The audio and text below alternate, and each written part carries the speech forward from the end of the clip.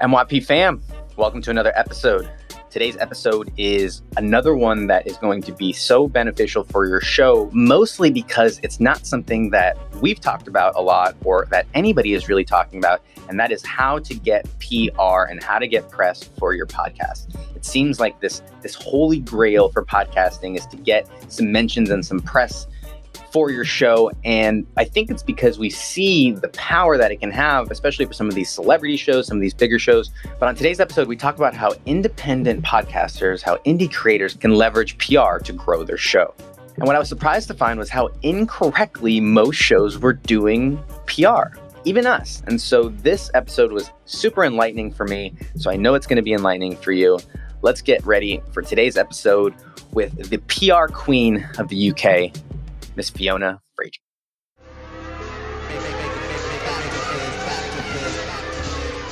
One, two, three. MYP fam, I want you guys to give a warm and great welcome to the Fiona Frazier. Welcome to the show, Fiona. Thank you. I am technically Mrs., I think, but I still go by Miss for reasons I won't go into now. Very complicated. Well, Fiona and we align on a couple of things. First one, which you're going to get into, is podcasts and my obsession and fascination with podcast PR, which we're going to talk about, and how I just looking at some of Fiona's posts, and she just had this kind of reel of one of the shows that she was working with and all the different stories that were coming out about it. And it was just really cool to see that. But she also has a young one running around as well. And so we also are able to connect on the insanity that comes along with being a toddler parent. I think you've only got one at home, so take it easy on yourself. The more is not always the merrier, necessarily. No, exactly. There's no guarantee they're going to get on. Like, I might not love them as much as I love her. Then we're playing MMA. I'm a MMA referee most of the day as I'm getting in and handling and teaching conflict, which is... Anyways, let's get into the topic of today, which is podcast PR. And I'm fascinated how you got into this because it seems like a unicorn in the industry where there's a lot of video people, there's a lot of content marketers, there's a lot of podcast coaches, but the podcast PR, I mean, I have looked and I've searched and there's not very many people. So with your profile, and that's how we got to get connected on LinkedIn, when you kind of popped onto my radar and I see how much content you're putting out and how much, some of the things that you're doing, it really stood out to me. So catch us up on the journey on how you got here and a little bit about like what you do. Well, I basically worked in TV for 15 years. So I had a long period of time working on TV shows, entertainment, drama, factual, news. So I had this amazing sort of range of experience. And then the company I was working for, just as I was going back to maternity leave, made me redundant. Well, I was on furlough for a while during COVID, so I had to reassess. I was kind of reassessing anyway because it felt like that going back to that sort of job with a family wasn't going to be an option. So again, having a child changed everything, but I still wanted to be successful. I still wanted to use my skills, still wanted to enjoy work. It didn't feel like that was going to be really an option at that point.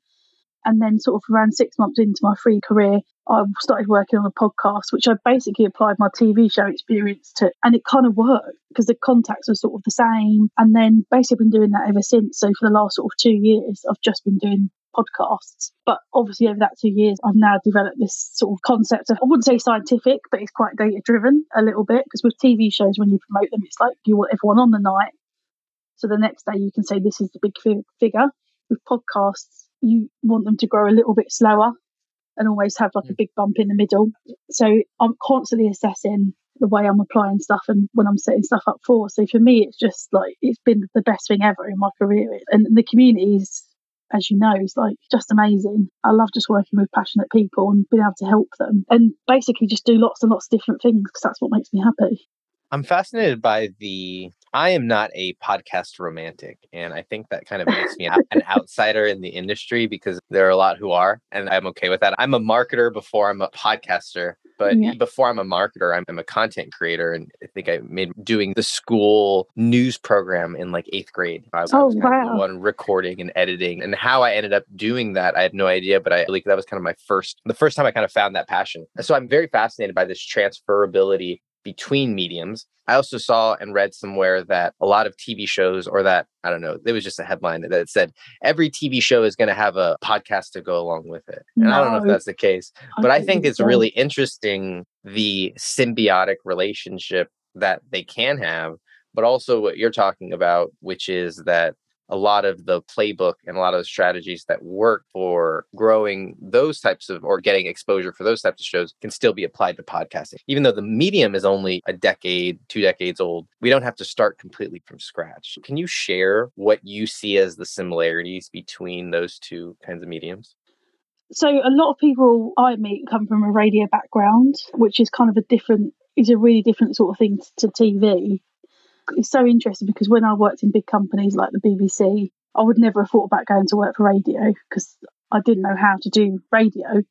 Somehow I do know how to do podcasts because for me they are just shows. You've got presenters, they're either just trying to entertain people and be funny, or they're talking about certain things. So for me, as a sort of a PR person, there's a really clear purpose to the good podcasts, which is an obvious clear purpose that can then just be transferred into PR story. If you make it more like a TV show than a radio show, it will do better. It's interesting that you make that comparison because that to me just makes a lot of sense. When I think about marketing a TV show, it's much more story based. There's characters, there's a storyline. Whereas highs, lows. Yeah, at least right now, a radio show, I think you're right. They're different in terms of what the draw is and what people are going for. So I know we've done some work together. And one things that you really did with the hosts was really kind of needle them about, in a great way, by the way, about poor person who I won't name, but about the whys of the show. And you found that there's some value to putting some input in, but even before the show has started, what are some of the things that if you could have your hands on a show that you try and make sure happen if someone is just getting started? I think definitely the why is almost the end result of the process that I take people through. So I use something that I sort of do workshops for around. It's kind of a PR marketing process applied to an idea. If you say you were in a TV company, they're kind of thinking about who they're making the program for, because that will affect what sort of channels they're pitching it into. So you're then developing this picture of your audience before you've even started, because those are the people you're going to want to talk to.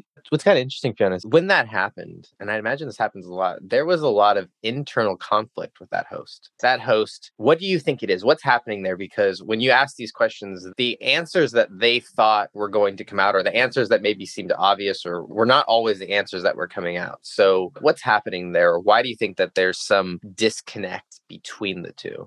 I think because people think they could treat it like social media, where it's just like a tiny part of you, edited part of you, that you can put a filter on or you can cut down or static. Whereas a podcast is like the essence of you has to show up to make a connection with people who listen. So unless you're owning who you are and turning up as yourself, then I think your podcast isn't going to connect with an audience and it's not going to feel genuine. For me, I don't know if I am a romantic, probably am around podcasts because it's still new to me and I'm probably more naive than you. But for me, that's the beauty, because when you work in for big corporations making shows that people, are not allowed opinions or not allowed to be themselves. And for me personally at work, this is the only time I've really been able to be myself and people be like, you're amazing and we love you for it, and owning yourself really. And that in your podcast, that's how you need to show up. And this person they did a certain thing at work that was like, and we all do this at work, we give like this amount of ourselves and not like the core, because we hold that back for friends and family. But I think if you're going to do a podcast, then you want to tap into that bit because whatever you're doing it for, you're going to be building up that know, like and trust factor, and that's what's going to keep people coming back and taking those call to actions that you put out on them. Yeah, it's really hard to fake a podcast. You can't act it. No, you can't. It's hard to perform a podcast. Those people get paid to do it. They go through years and years of schooling to perform that. So much of what you said is just finding the essence and being okay with that essence. And what's interesting, Fiona, is since you had the kind of really an important and tough conversation with that host, nature of the content has shifted to much more of what you recommended. And it's away from what we had thought. Originally, it set out that this show is here's what it's going to be about. But as Fiona's talking about, the host, we kind of, after peeling off layers and layers and layers, found that there was this other essence that is not coming through in the show, then it's going to seem inauthentic, right? Those things kind of changed the direction of the show, which I think from a marketer's sense may have reduced the size of what we would call like the audience, right? Or the sample audience. But it actually makes it a little bit more, maybe I'll let you speak to that. If we're going to say there's this larger audience, but our show and our authenticity, our essence actually for these people, Why would someone go after maybe a smaller pond or a smaller audience than going after everybody in more a kind of a more general and wider group? Because I just think you can affect change in a smaller group of people, and then that they can affect change. Because this person I know is passionate about helping people, and it felt like the obvious thing to do when you want to help people is just, I just want to help everybody. And it's like, if you just focus on those that you can help, and then they in turn will help people they know, and then that spreads, and then the whole thing just becomes like more powerful. And also in marketing, niche is a good thing because it helps you talk directly to your audience and tell them what you're doing, and you can talk about what you're doing that helps them specifically, because that will sort of draw them in. When you're starting from scratch with no profile or following, you need to establish yourself and grow a community, because if you can grow a passionate community for your podcast, then it depends what you're trying to get out of it, but you can use that in multiple ways to create greater change. But whether that's in events or working with people, there's so many things you can do once you've got an audience. What we're all trying to do really is get a message out to people that care about it. Yeah, what you said is you have a greater chance of impacting a smaller group of people, I think is the truest thing out there for. And maybe a big realization that a lot of podcasters have to make, because they say they want to make an impact, but then is that actually equating with what their expectations are? I'm curious, Fiona, I've seen PR courses, and there's a lot of things which are get featured on CNBC or whatever these things, these kind of personal brand type agencies. And what I've seen is, and I've taken some courses and things like that, and there's a lot of, let's call it, whether it's networking or outreach or emailing or pitching or cold. So a lot of people might be saying, well, yeah, that's nice, but I'm not going to send all those emails and I'm not going to do whatever. I'm not going to reach out. What I found is that even if you do all that stuff, if you don't have a good story, if you don't have a worthy enough story or something that someone wants to write about or someone wants to talk about, then all that is for naught. And so I think that there's a bridge, there's some sort of link between kind of what we just talked about, which is having a newsworthy story, a PR worthy story, and then doing the actual outreach and kind of emailing or whatever that looks like, which maybe we can get into. But what's the connection that you think between those two that a lot of people miss? I think it's not owning the truth of it sometimes, which is potentially what we've got from that conversation, because the truth is always the most interesting thing about us, I think, a lot of the time. So someone that's trying to build their own sort of brand on, say, LinkedIn, there's a very specific way of doing that. Whereas if you're trying to connect with just people generally on day-to-day life, then you need to show what you're like generally on day-to-day life and what led you there. And obviously not everyone has an interesting story as your client does, and he got an incredible story. So the idea of not wanting to just be like, this is my life, seems crazy to me, because that's what's going to get people interested really, and be like, hold on a minute, who is this guy? I need to see what he's saying. Let's peel it back a little bit. So we are working on a show right now, and we called in Fiona because she's the PR genius, and we needed to really figure out what is the angle on this show. If we would have gone for the original show, it's very generic. I think, why would you make a show for clients you're already working with anyway? There's literally no point.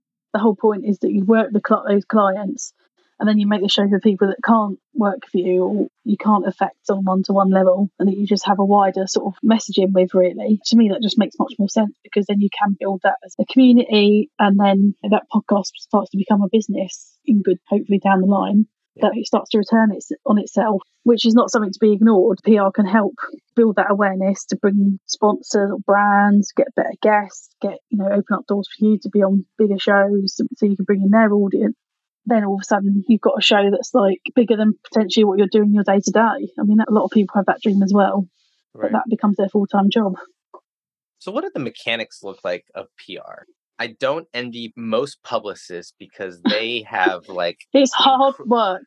Well, they also have incredible, it seems like they have vast networks, and they have and people that love and adore them for years generally. And so everyone's your friend. None of which I qualify for. I don't check any of those boxes. So a couple of things that I'd love for you to do. I'd love for you to kind of talk about some of the mechanics. Obviously you do this, and you also are starting to coach people on how they can do this. So talk about what are some of the how-tos, and maybe if you could sprinkle in some of the misconceptions that people have. I think when you mentioned earlier about those kind of things that say, oh, don't pay for a publicist, you can get on here. And I'm tempted to take those courses to find out how they sell that, because I know I've been doing this for a long time and it isn't a simple thing, which is why it's a job, right? So that in itself, I'm just like not quite understanding. Journalists are very, very overworked. There's less and less of them.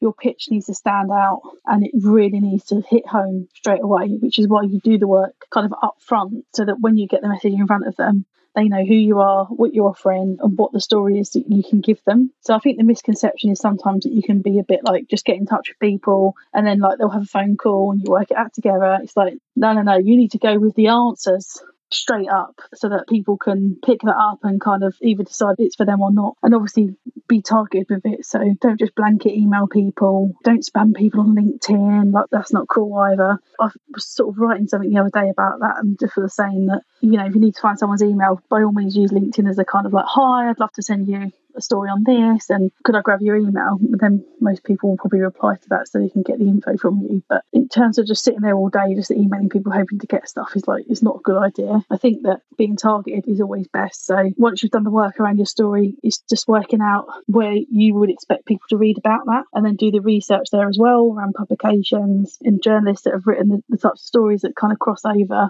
You can see this is not like an easy, simple process necessarily, but it takes time and the results do pay off because I put 2 months of work into a show. I had 5 results over 2 weeks and the listeners went up by 500% that week, which was absolutely insane. So when you can then bring it all together, you know, you can really feel the results of it. But it doesn't feel as easy as doing social media for yourself or maybe setting up a newsletter. It is slightly more nuanced than that, for sure. So it sounds like you had some incredible results that you just breezed through, by the way. So I want to kind of go back and dissect that a little bit. The point of the story is that there was a lot of work up front. Yes. And then you see the payoff after. Yeah. Or there's a delayed time to that work. It's not like a social media post where you post and you get some traction and you see a couple downloads. And it's not necessarily something like that. So with as much detail, can you share like what that timeline or how that works? So we started working on it here and then we got this happen so that people can kind of, I think it's so vague and nebulous to people that maybe they can start to crystallize like how these things actually might happen. Of course. I mean, I can tell you about my process when I take a project, if that's helpful, but I tend to work 6 weeks out roughly. But bearing in mind, I know how to do this. So maybe you need, if you're learning for the first time, you want to go 3 months out. And my first sort of kickoff thing is really like a strategy workshop to find out, get all that information about why is podcast being made, who it's for, what the sort of key stories are going to be coming out of it, what the host stories are. So putting out all the detail of everything on one big sort of messy sort of sheet, however you do it. So then you can then start to sort of pull that into a strategy. So then I would go away and write a strategy for that where I'd look at like key messages for the show.